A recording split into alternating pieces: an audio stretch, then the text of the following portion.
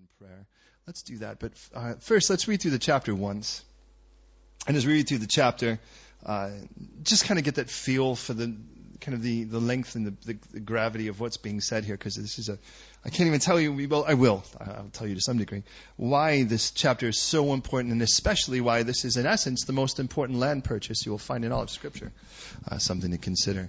No piece of land is more important than the one that David is going to buy here.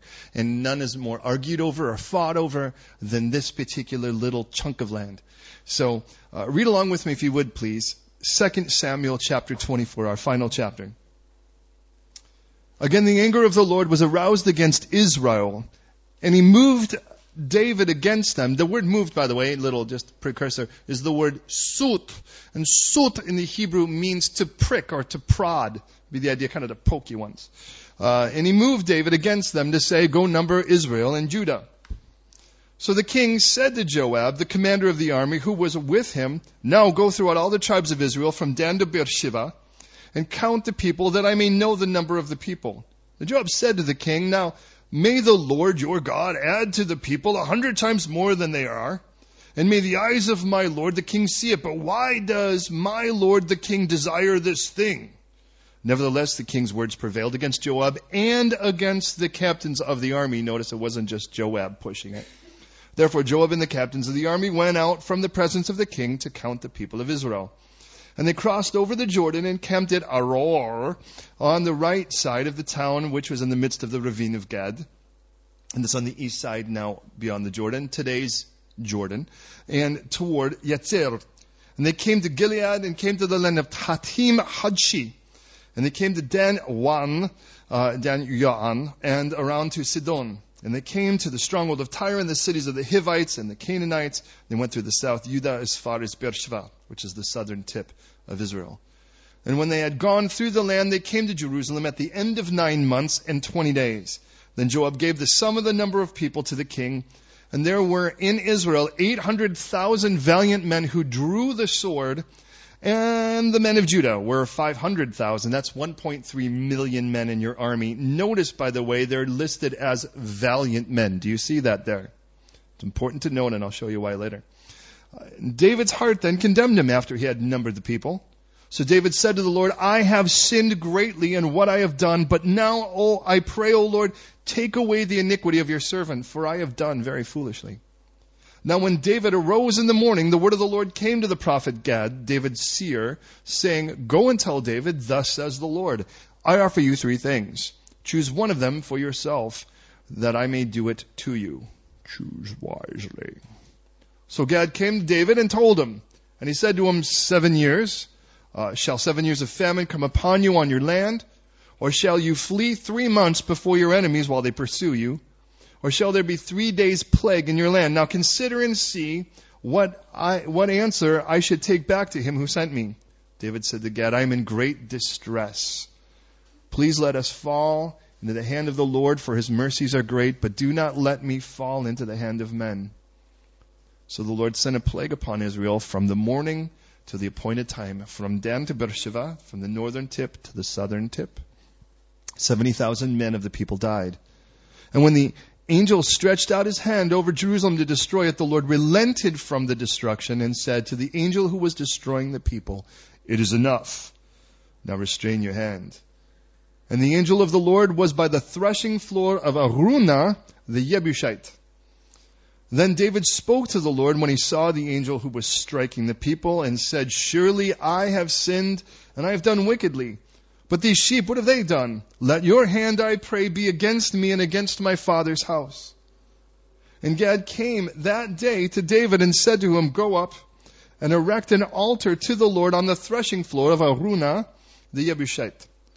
So David, according to the word of God, went up to the Lord as the Lord commanded. And Araunah looked, and he saw the king and his servants coming, toward him. So Araunah went out and bowed before the king with his face to the ground. And Araunah said, why has my lord the king come to his servant? And David said, to buy the threshing floor from you, to build an altar to the Lord, that the plague may be withdrawn from the people. Araunah said to David, let my lord the king take and offer up whatever seems good to him. Look, Here are oxen for burnt sacrifice, and threshing implements, and the yokes of the oxen for wood. All these, O king, Araunah has given to the king. And Araunah said to the king, may the Lord your God accept you. Then the king said to Araunah, no, but I will surely buy it from you for a price. Nor will I offer burnt offerings to the Lord my God with that which cost me nothing. So David bought the threshing floor and the oxen for 50 shekels of silver. Quite a deal. David built there an altar to the Lord and offered burnt offerings and peace offerings. So the Lord indeed heeded the prayers for the land, and the plague was withdrawn from Israel. Father, I pray that you would cause your word to burst open and just strike us where it needs to strike us. That our hearts would be laid bare, that we could hear you tonight, that we could know you tonight better. God, we don't want just to be informed. Lord, we want to encounter you and be transformed. We want, Lord, tonight, the very thing that's in your heart. At this moment, our hearts crave what you crave, to be intimate, to be tight, to be close to you. And we thank you for saving us, for wanting us, for desiring us. So Lord, now have your way, we pray. Redeem every second. Do exactly what you want to do in this time. And Lord, I just pray that you would do a mighty, mighty work here. So Lord, you know how to speak fluent us. You know how for every person in this room to encounter you and for your word to penetrate our hearts. So do so, I pray. Have your way, Lord. We commit this time to you. Every moment of it is yours. And may we, Lord, be more equipped, more readied, and more solid in our faith in you. In Jesus' name. Amen. I would say tonight as I would any, please don't just believe me. Don't just assume it's true because I say so. Search the scriptures. Let the Bible always be the authority. Now, you may be aware of the fact that there is a list of account of the kings of Israel. And there is also a chronicle of the majority of the events that we sort of see, including this event in the books that we call the books of the Chronicles. But there is some additional information that we will get if we look there. Now, if you have your Bible with you, flip forward, you're at the Samuels, you would have the Samuels, and then the Kings, and then the Chronicles, and flip to 1 Chronicles 21.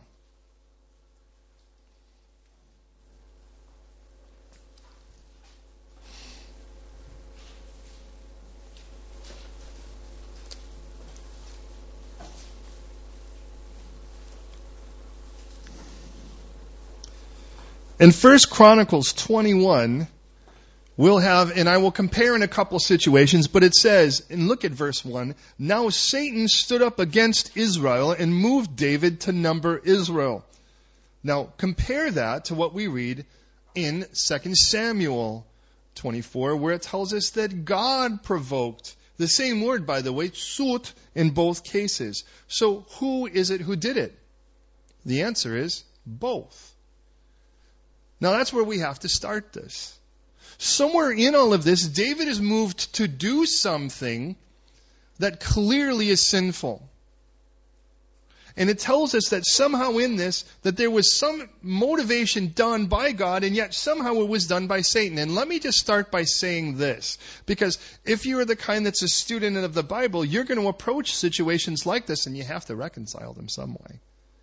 God is so smart. He even knows how to use the enemy against the enemy. The end of this, the product of this, by the time it is done, is going to be completely, entirely to the glory of God. Now we know there are more than one circumstances in Scripture where the enemy is seeking to do something, and God in His benevolent and perfect understanding and wisdom steps into the situation and only allows the enemy a certain amount of room. For instance, in the story of Job. The reason I say that is nowhere in Scripture is there this attitude, this weird cavalier, super attentive attitude to the enemy that we get in much of the churches in the Western world today. If our God is truly sovereign, and clearly it does say that God is sovereign, He's in control. He knows what He's doing and He's in control. And if I really am to believe all of Scripture, which I do, which includes 1 John 5, where it says, those who are born of God keep themselves and the wicked one doesn't touch them. It tells us that nothing that happens to us doesn't happen, nothing that happens to us happens without God's permission. And the reason I say that is, when something happens in your life and it gets weird, we want to go and blame the devil. And we want to yell at him and get in a conversation with him. But let me ask you, is there any place, classic example, where we're looking at Christians as an example, is there anywhere in Scripture where, in the book of Acts, where you see anyone get in a conversation with Satan because something rough happens? Now, that doesn't mean that Satan isn't involved. For instance, Paul would speak about visions in 2 Corinthians and then say, but because of the abundance of these revelations, a messenger of Satan was given to me. A messenger is the word angel. There was something to buffet me. There was a thorn in his flesh, for which, by the way, it does not say that Paul rebuked Satan, but it says Paul cried out to God. And he says, for which I pleaded with God on 3 occasions, and God's response is, my grace is sufficient. No, think about the doctrine we preach.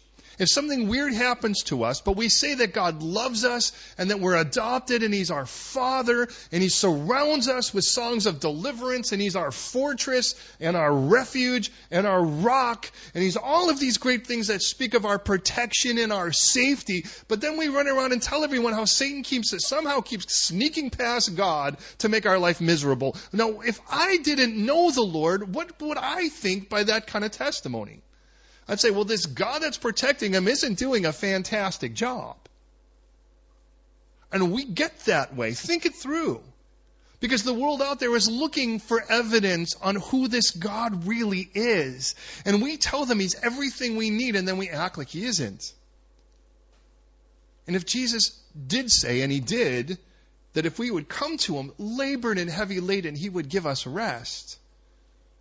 Well, then we need to come to Him and receive His rest. Now, it tells us, no good thing, in Psalm 84, no good thing will God withhold from those who walk uprightly. And that all good gifts come from the Father of heavenly lights, in whom there's no shadow of turning. Every good and perfect gift, James 1 tells us. The problem is, who gets to define what a good thing is? A good gift. Could a sickness be a good gift? Well, let me ask you, could pain be a good gift? Well, if pain tells you something's not right, it's a good thing for you to get it handled. That absence of pain may actually keep you from dealing with an issue that needs to be dealt with in your body, for instance. And we kind of get this idea that God owes us a comfortable, stress-free, and I mean that in the sense of events, life where there's no tumult or no problems or no challenges. And if there are, clearly something's not right, because clearly why would God allow that for His children? And yet, Jesus taught us at the end of Matthew 7 that there are going to be 2 groups of people that listen to what He has to say. There are going to be those who hear but don't do it. And there are going to be those who hear and act upon it. For those who hear and act upon it, it is like a person who builds their house upon the rock. For those who hear His word but don't act upon it, it's like those who build their house upon the sand. In both cases, they're building houses. In both cases, they're hearing Him. But the difference is whether you're going to choose to do something with that information and make it your life, or whether you're just going to hear the information and go back to building the way you want to. But what He tells us, in both cases, it says, the rains came, the floods rose, and the wind beat against the house. In both cases, the rains fall.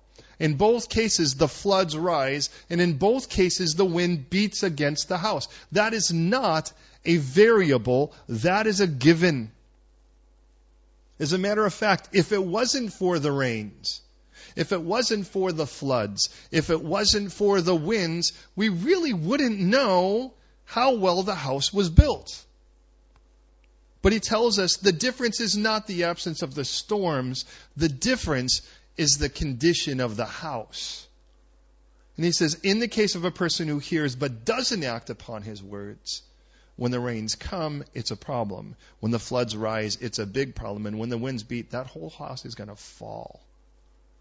He goes, but in a Christian's life, one who listens to his words and acts upon them, the rains are going to fall, but they're no threat. The floods are going to rise, but they're no threat. And when the wind beats against the house, it's no threat because the house is established.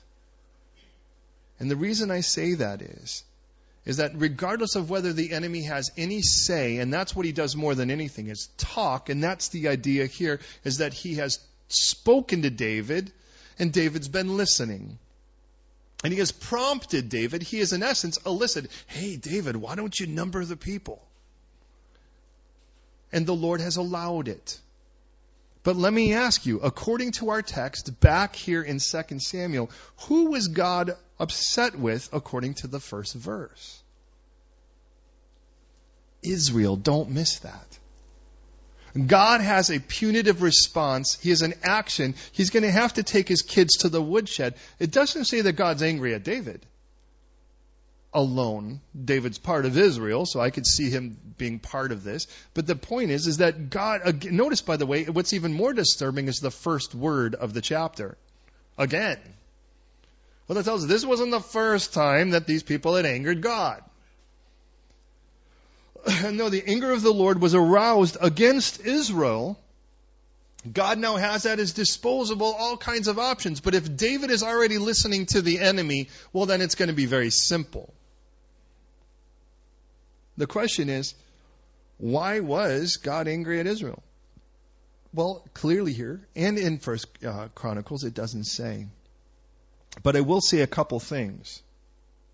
One, that it tells us in 2 Chronicles 35 that during the time of Josiah, there was a Passover kept that was so good that it paled every other Passover since Joshua. It says, there has been no Passover like this in Israel since the days, of Samuel the prophet. Now Samuel, of course, was before Saul, which tells us from that point until the days of Josiah, which, by the way, will be a few hundred years later, what's clear is there's really no attention like there should be. As a matter of fact, we'll see, in essence, the same thing in regards to the Feast of Tabernacles. Of the 3 required feasts, clearly there was a neglect to the feasts.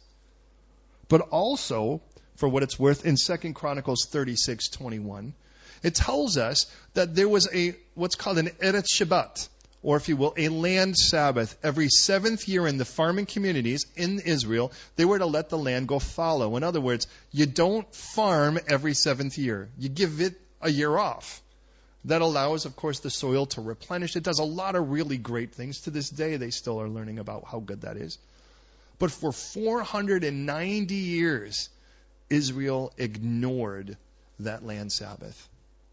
And that means, by the way, throughout the entirety of the time of the kings, Israel has been ignoring the idea of doing this thing, this disobedience for which God told them to. Now, I can't tell you it's any of those, but I can tell you these things were taking place during this time. But the most common thing that Israel has a problem, of course, with is running to idols. Adopting the idols of the communities for which they were supposed to drive out. Listen, beloved. As a Christian, you are placed in a community. We have this benefit here. I mean, I look around the room, and to be honest, every one of you, in one manner or another, could represent a country outside of England. And the reason I say that is when you came to this country, if you did, now maybe some of you, no, at least a couple of you were born and raised here, but there are still elements and qualities of your culture beyond England that make their way into this culture.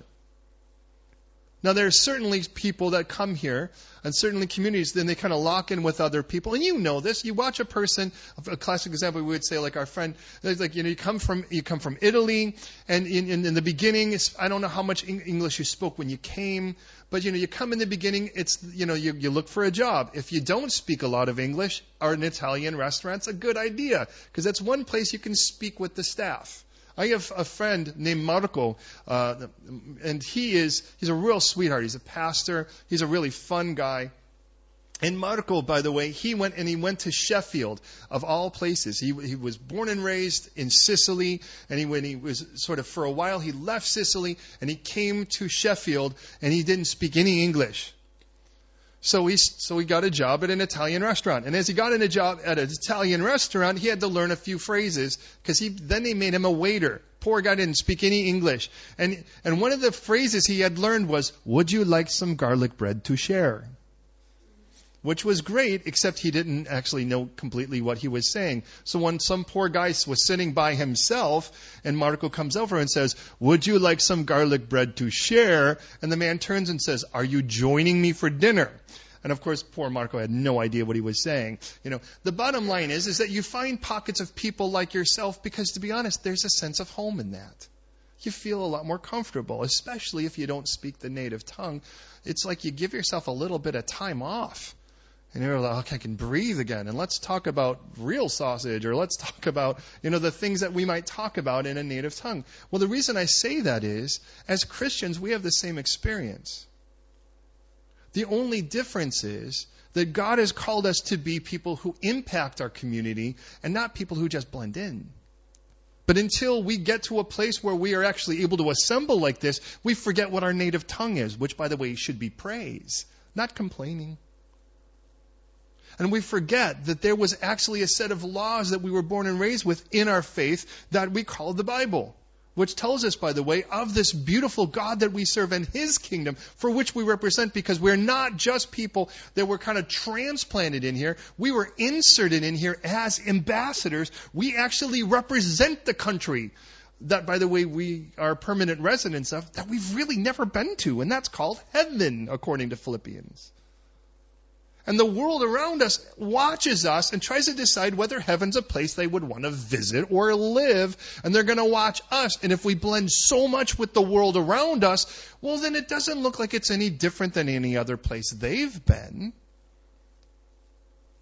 And somewhere in all of that, what happens is we just start to assimilate with our culture. There are certainly parts of it, it's just you learn how to ride the tube. You kind of learn some of the phrases so you can communicate with people. That makes sense. But there are other things you want to steer clear of because they stand against your faith. But the moment you start adopting everything, you start to lose your homeland. And there's a part of you that kind of flips out a little bit because inside you're like, well, who in the world am I now? The reason I say that is Israel is so guilty of that. They have this tendency, even though they were called to go into a land and claim it for their own, they started to go in and assimilate with people that God was punishing. And instead of their influence, they became people instead that just inserted. And I look at this, and by the time I get to the end of the chapter, I can't help but go, wow, God, make me more like David in this. At least in the end, certainly not in the middle. Now, consider this. Twice in the book of Numbers, God counted the people of Israel. But it wasn't a sin when God counted them. Do you know why? They were His.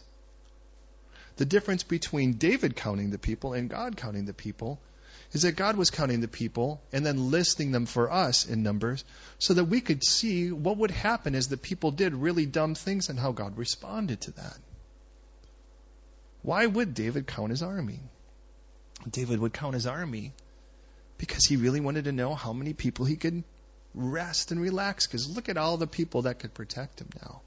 Especially since David tried to go out to battle, to be honest, and they kind of went, whoa, David, you're getting old now. David's 70, he's about to die. And they're like, why don't you leave the fighting to the young guys? And at this point, I think David's just counting his army to see whether or not he can really rely on it. And according to this, it says he has 1.3 million valiant men, right? Well, then I count this thing for what it's worth in the book of Chronicles. And I realize it's actually a different number altogether. It's just more people. And then the reason I say that is it's 1.5 million. Well, the reason is, or 1.6 million, because there were more people, but only this many were valiant. In essence, you had other guys that picked up a sword and cut off their own finger with it. And they're like, well, they're in the army, but you really don't want this guy fighting. You should be polishing shoes. And the reason I say that is David's counting his army, but somewhere in it, David, and here's just the important part, is that David knew it was wrong.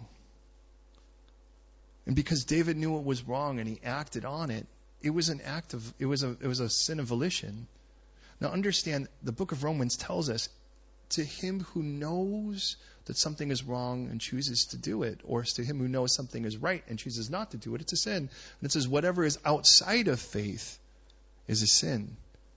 In other words, if Sioti is in a situation where there's a part of his heart just doesn't seem right about it, and he's like, I don't know, is this a sin or is this not a sin? At that moment, what do you choose to do? If you choose at a moment like to go, well, I'm going to just go for it anyways, chances are it's because you have somebody near you who's going, come on, just go for it, come on, try it. And there's a part who's like, I don't really know. Now, I'm not talking about it's a weird food and you're looking at it going, I'm not too sure this is even dead yet.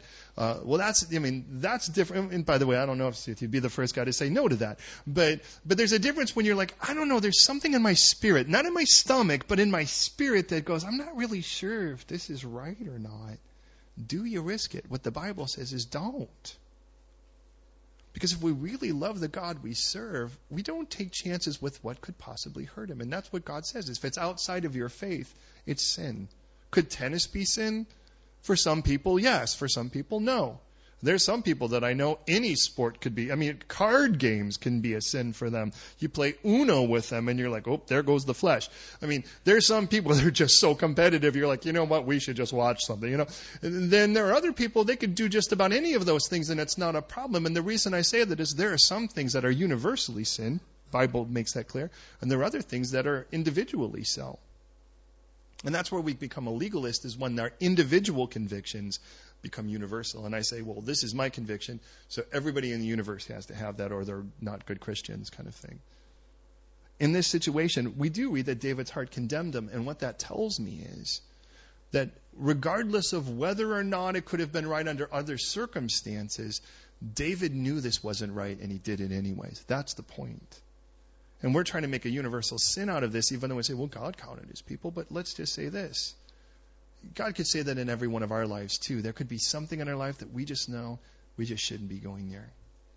A personal conviction should keep you away from a weakness. For some people, they should never be near alcohol. And the reason is because one drink will never, what do they say? One drink is too many and a million's not enough. The idea is the moment you start, it's just downhill from there. And again, you can't lay that. There's some people, by the way, to be honest, if you eat a cheeseburger in front of them, they flip out. And, traditional Jewish people, by the way, Messianic Jews, some of them, they can't have milk with meat. Or there are some people, obviously, that are Christian. You can be a Christian vegetarian, but you don't have to be.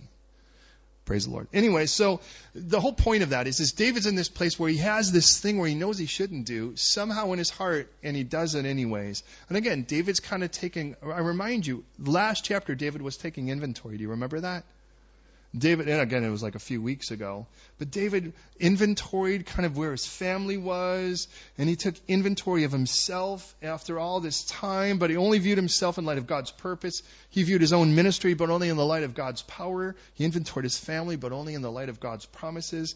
And then he inventoried some of his greatest friends. Remember, you've got these guys like Shebet, the Tachmonite, who, by the way, was a man of great faith. Remember, he killed 800 men at one time. And then it was Eleazar, the son of Dudu, the Ahohite, who, by the way, was a man, if you remember, who he fought until his hand was weary and he couldn't even let go of his own sword. He was a man of great follow-through. And then there was this man Shammah, and Shammah, by the way, the son of Agi, the Hararite, and he was a man of great faithfulness. He defended a bean field. And he's like, remember these great men. And David's inventory, he's getting old, and he's inventorying all of these people. And we get to the end of the chapter, the last chapter, and it was all of these people that were part of David's fighting men. And you kind of go, David just inventorying, he's like, wow, look at all these friends I have and these people who have been so faithful to me and these men that are great men of valor, and that's great inventory. But then David turns from that and he starts inventorying things that aren't really his, they're God's. And at that point you get the idea that God's going to say, I've got a problem with this. Do you remember this story for what it's worth? And again, this will pick up here in a moment. We're just kind of laying the ground rules for it.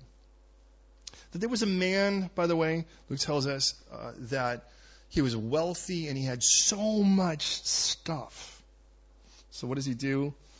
He looks and he's like, I have more stuff than I have places to put it. Luke 12:18. Do you remember the story? And the reason I say that is of course that could be our story, many of us. It's like our problem isn't that we don't have enough stuff. We don't even have enough room for the stuff we have.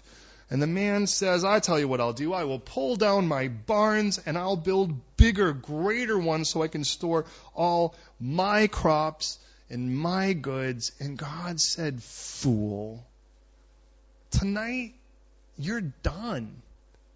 I've counted your breaths, and you've only got a few left. And where is all of this going to go when you're dead? You can't take it with you. And I get the idea here. We get to this place where we're so busy inventorying things that don't matter. We really are kind of unaware of the things that we have that really do. It's like we're taking stock take of the things we can't take with us. But we're really not asking ourselves, what about the things the Lord has given me that should be used right now? So Joab, by the way, he's not happy about this order. Neither are the other men. As a matter of fact, Chronicles tells us that Joab, the words of David here were abominable to Joab. He's like, I hate that David tells us to do this. So they go to all of these places around the area of Jordan. Verse 5, Aurora, which means ruins, Yatzera, which means helped. They go from there to a place called Tatim Hadshi, which means the lowest moon, to a place called Dan Ya'an, which means basically, and I think it's an interesting name, judgment for purpose. And again, I think that it's important God listed this place. We have nowhere else in Scripture than this event. Because I think that's the whole point of this, is that when God pronounces judgment, there's a purpose behind it. The same way that God doesn't spank his kids because he likes to spank his kids. But it tells us a loving father chastises his own, but it's always to correct dangerous and foolish behavior. So it goes all the way through all of this. From the what we have here, the 1.3 million valiant men to the 1.57 million men that were in total. And then all of this is, it was abominable, I think it's 1 Chronicles 21:6, to Joab, they do it anyways. And by verse 10, it tells us that David's heart condemned him. Now you're aware of the fact that we have a blessing that they didn't back then, because with Jesus dying on the cross, we have the cross to go to, but it is also a danger. Because there's a part of us that becomes cavalier and goes, well, I can just blow it and then I can just ask for forgiveness, right? Well, I don't know how many of you have ever been in a serious relationship, but I can tell you this. That is the stupidest mindset you could ever have for somebody that you claim to love. It isn't like I'd be like, well, I could just do this. It's probably going to really hurt my wife. But hey, at the end of it all, I'll be like, you're a Christian. You have to forgive me. Well, it damages a relationship to do those kind of things. And it makes, from the outside, you look and you think, how do you claim to love somebody that you're so apathetic about possibly hurting? And yet we do it all the time with the Lord, and it just doesn't make sense to me. And David's heart here has condemned him, but we do know this. It tells us in 1 John chapter 3, verse 20, that if our heart condemns us, God is greater than our heart, and he knows all things. And if our heart does not condemn us, we have confidence towards God. We do have forgiveness. But that forgiveness is not so that we can launch out into further sin. Romans 6 makes that clear. That would be stupid. We have the freedom to say no for the first time. And just sitting before we started, hearing testimonies of things that were struggles, that all of a sudden in one moment, God's like, you're done with that now. Because somewhere you're like, this just doesn't make sense. Why would I continue to do this? This is completely contrary to the freedom that God has ordained. And you know why? Because the world is still enslaved to it. So you think it's okay because you're comparing yourself with a world you're supposed to impact. Me too. Instead of going, we should be radically different than that. We are the only spiritually alive people. We're not even talking about the spiritually healthy. We're the only spiritually alive people on the planet.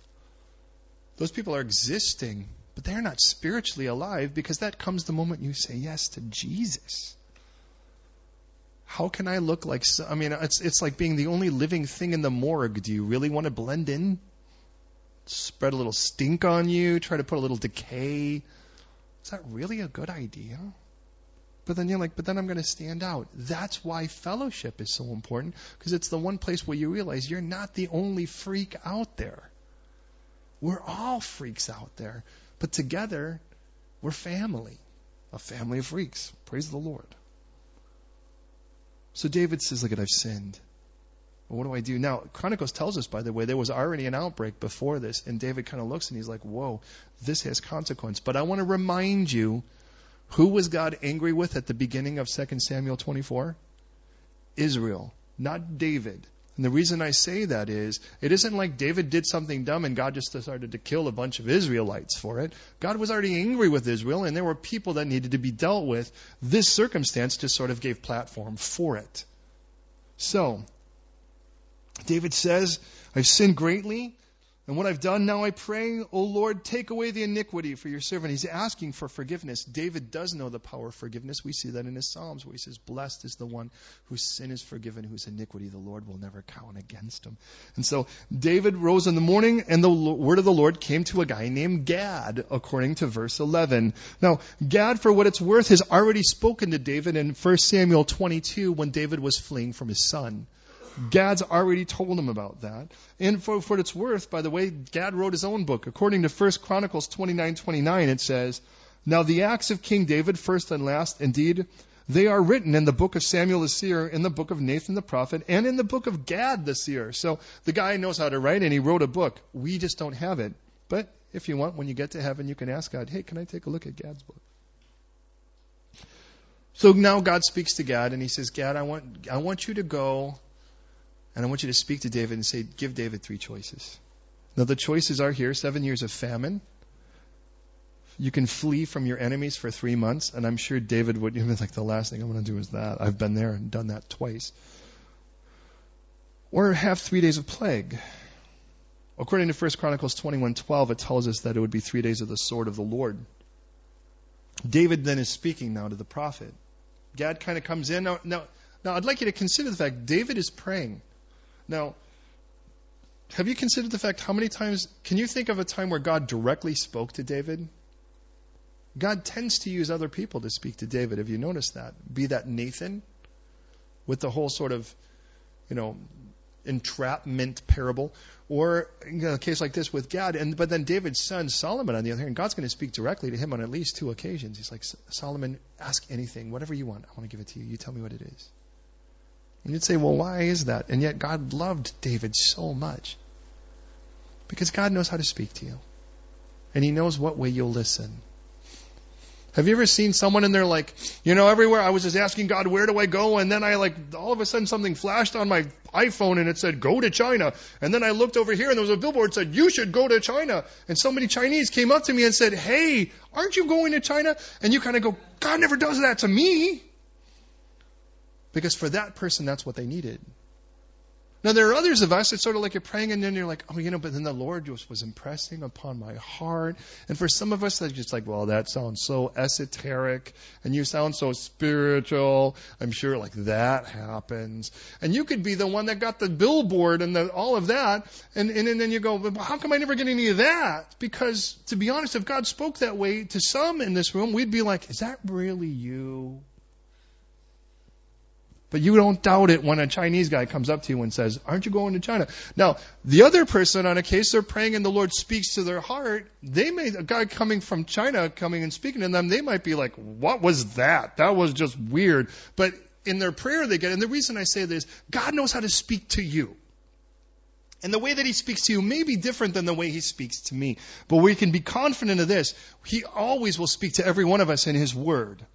So we have something to test the other things by. So a guy comes over and starts saying, by the way, I think that you need to do this thing. And it's like, and you go, well, wait a minute. That's completely against Scripture. We could be confident that's not the Lord sending him. Or at least that person is certainly not saying what they're supposed to.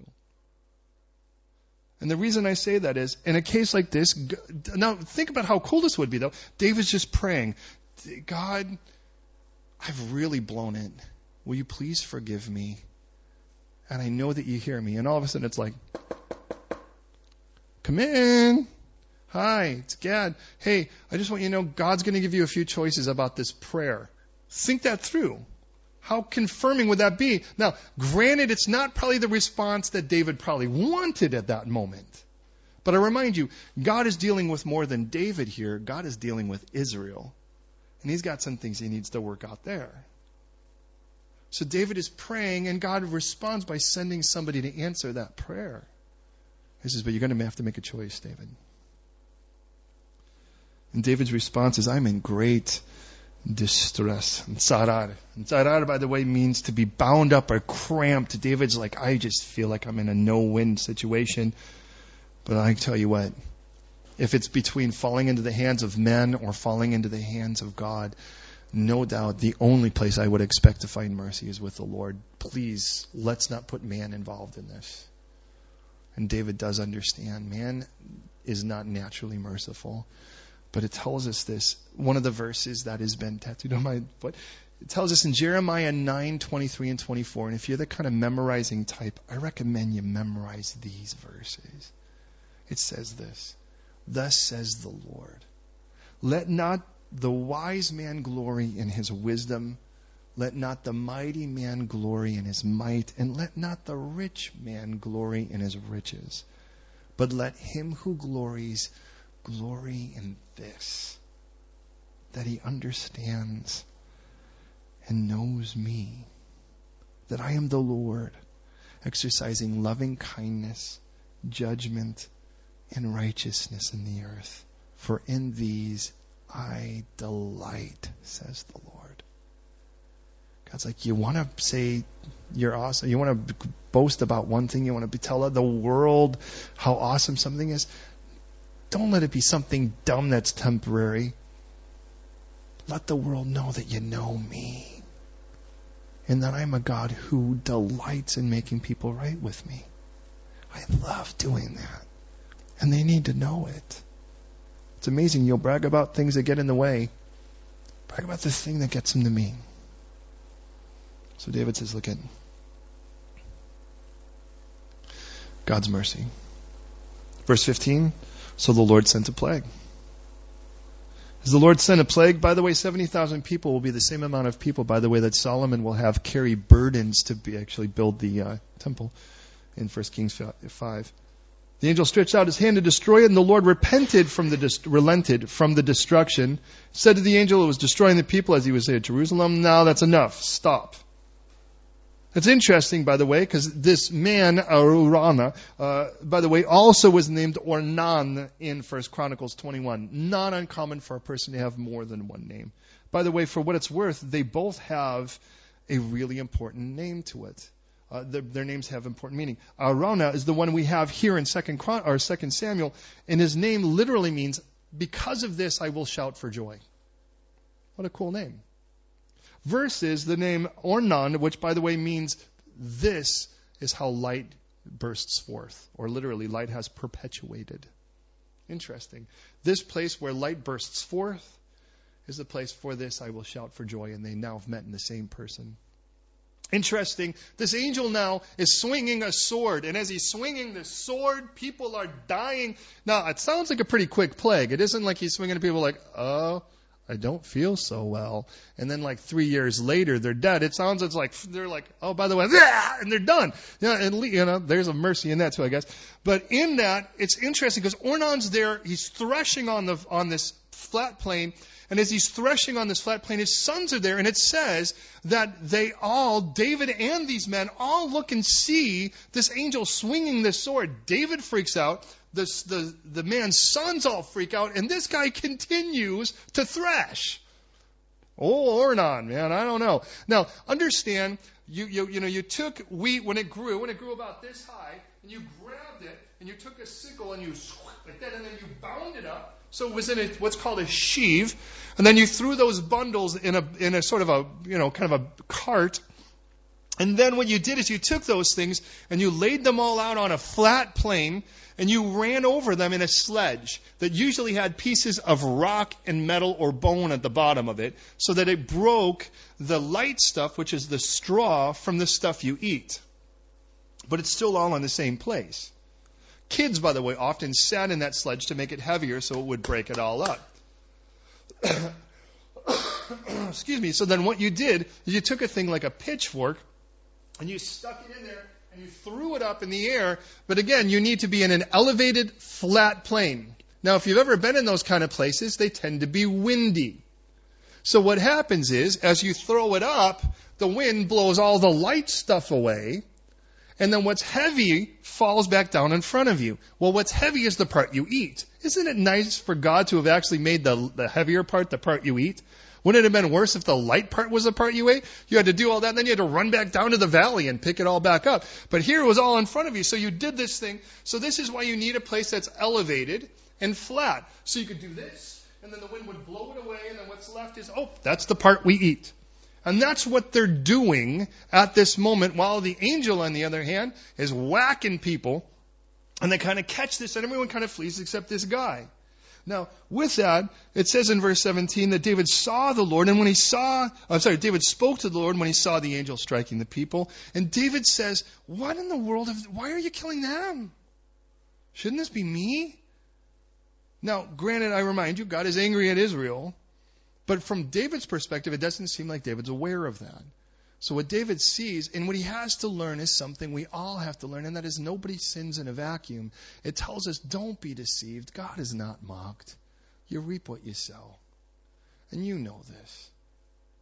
I mean, the bottom line is if you want to do something horrible and stinky in your house, it's going to stink up the whole house. And sin tends to do that. Galatians 6, 7, and 8. It says, whoever sows of the flesh will reap corruption, but he who sows of the Spirit will reap everlasting life. And now we're almost done. So God said to David, all right, well then I tell you what, let's take this place that's flat, clearly, and is elevated, and I want you to build an altar there.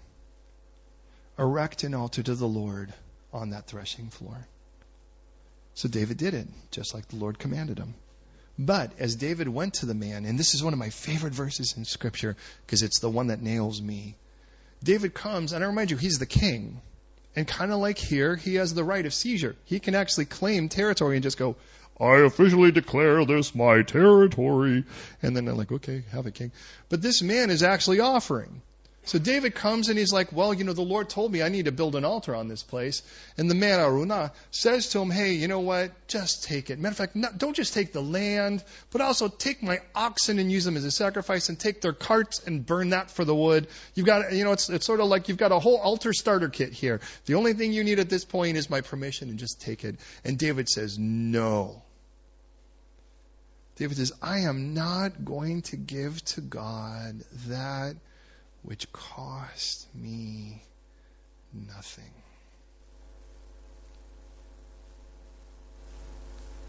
And I just want to ask, what has your Christianity cost you?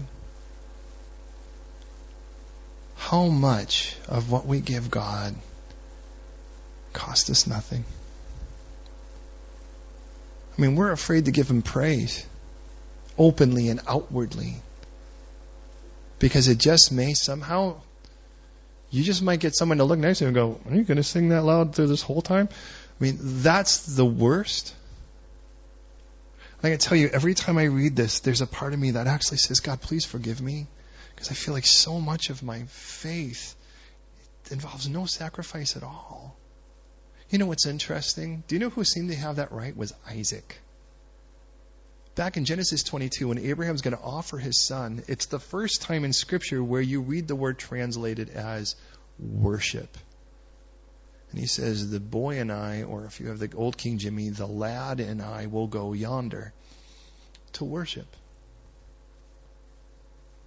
And they're walking up the hill. They're walking up a hill called Mount Moriah, or Mount Moriah. It's only listed twice in Scripture. Moriah or Moriah means chosen by God. And on the way up, it's a 3-day journey. 3 days is kind of important, as you're aware of as a Christian. And they're walking up, and Isaac is old enough to put 2 and 2 together. He's old enough, he's old enough to connect some dots, and he's carrying the wood, and he says, Dad. Now I remind you, Dad said, we're going to go worship. That's what he said, we're going to go worship. And here he is carrying the wood, and he goes, Dad, we've got the fire, and we've got the wood, but where's the sacrifice? I just wonder how much, when I think of worship, it's like we've got the fire, And we've got the materials. But where's the sacrifice? It's like Isaac figured that out. It's like, you can't really call it worship without sacrifice, can you? I mean, without the sacrifice, is this really worship? And what if God were to tell it? I mean, tonight, when we put our heads on our pillows, and look, I'm not here to condemn. Remember, God's greater than our hearts, even if our heart were to condemn us. But I'm here to ask myself, man, am I calling things worship that have no sacrifice at all? As if God were to say, hey, when you've got the fire, there's all kinds of passion coming out of you, and you've got the materials and all that stuff, but is there really a heart to sacrifice in this? Because David says, look, and I'm not going to give it to God. I'm not going to call this some great gift to God and give him that which is free. That doesn't make any sense. So he's going to pay 50 shekels. Ultimately, by the way, for what it's worth, he'll pay 600 shekels for the whole hill, but the threshing floor he buys for 50 shekels. By the way, then that came part and parcel with the ox and the wood as well. So I kind of did a little bit of investigation, just so you know. 50 shekels is 567 grams, a little more than half a kilo, or 20 ounces. Silver's roughly, for what it's worth, roughly 48 pence to half a pound a gram, or 15 pounds an ounce. So that means that he basically paid about 300 pounds for that threshing floor. When he buys the whole hill, again, it's 600, which means it's roughly about 3,600 pounds for the whole hill. David built an altar to the Lord there and offered the burnt offerings and peace offerings, so the Lord heeded the prayers and the plague was withdrawn. You know what's interesting is that after David, his son's going to build the temple. We're aware of that. We've even spoken about that a little bit. For what it's worth, if you could, and we're going to close with this, would you turn in your Bibles? Remember, it's the Samuels and then the Kings and then the Chronicles. Turn to 2 Chronicles chapter 3 for a moment.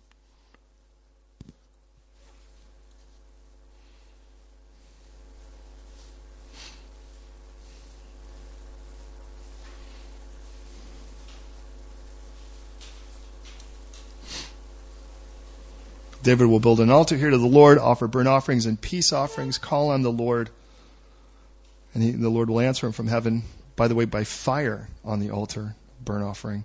And the Lord will command the angel, and he returns his sword to his sheath.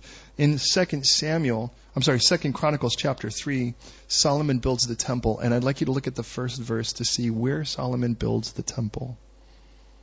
Solomon began to build the house of the Lord at Jerusalem on where? Mount Moriah, chosen by God, where the Lord had appeared to his father David at the place that David had appeared on the threshing floor of Ornan, the Jebusite.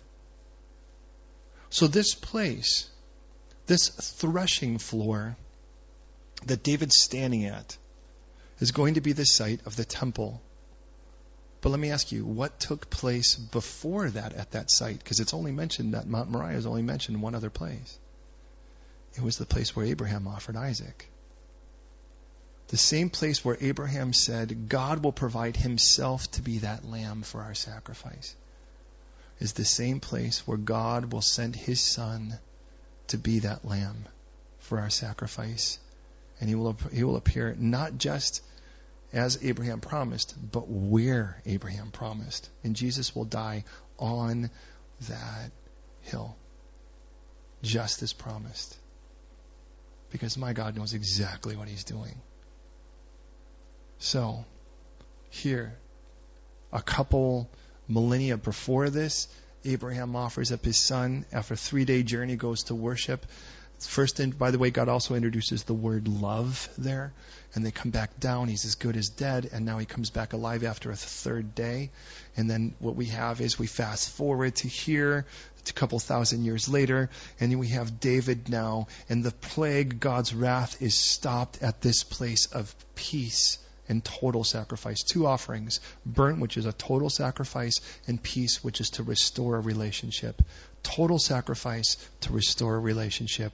And you fast forward another 1,000 years from here, and the Son of God, Jesus the Christ, dies on a cross right at this spot, just as promised. God knows what he's doing. And here's my prayer as we move to the place. Let's pray to close this. the most dumb event is David could look back at his life and go, what was I thinking to number the people? And the enemy prods David to do this. But look, the enemy can't make you do it. He can only suggest it. You have to take it from there. And yet in all of that, God takes this same situation and prepares us a millennia later for the death of his own son, where the perfect, complete sacrifice was given, complete surrender to restore relationship, just as God had promised 2,000 years prior through Abraham when he said God will provide himself that sacrifice. Now as we pray, are we willing, at whatever cost, to worship God like he deserves to be worshipped? Or do we have a tight rein on what we think in things like time or effort or inconvenience, and say, that's a little too inconvenient and that's too much for me? I want to be somebody like David that says, I'm not going to give God that which there's no sacrifice involved in that and call it worship. I want to give God everything. I want to be at that place where I want to die saying, God, you've got it all. Nothing's been withheld. Because clearly that's how the Father reacted when he sent his Son. He withheld nothing to redeem me. Will you pray with me? God, I thank you for this beautiful chapter. I thank you for the price you paid on this same hill, a place called chosen by you. You chose this place. And you introduced it to us in Genesis 22. Said, I chose this place. Where a father gives his only begotten son. Your only son is what you say. And offer him as a complete sacrifice, a burnt offering, a complete and total sacrifice. And yet, though you stay his hand, there is the promise that you yourself will step in to be that sacrifice. And then the next time I see the lamb, I see it in Exodus 12. Where a firstborn dies and a lamb dies so that people could be set free out of the land of bondage. And then the next time I see the lamb, it is the lamb of a sin sacrifice in Leviticus. And then I look from there and realize that you say that he was led like a lamb in Isaiah. We all like sheep have gone astray, and yet you have laid upon him the iniquity of us all. And I get it, as Jesus, as you step forth out of obscurity, and John the Baptist says, look, the Lamb of God who takes away the sins of the world. I get it. And yet, even at the end of it all, in the book of Revelation, how when the elder says to John, look, the Lion of the tribe of Judah, and yet John sees the lamb as if it had been slain. From one side of the cover to the other side, Jesus, you are the lion and the lamb. And you have given it all to pay for the sin of the world, all of mine included. Dying on that cross, on this promised hill, chosen by you. You built this hill to die on. And then to resurrect. As nearby you were buried.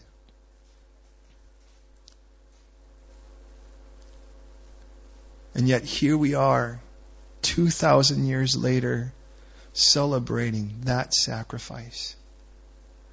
And we want to call ourselves Christians, Christ-like people. God, don't let us be people sacrificeless in our hearts and somehow think we represent you accurately.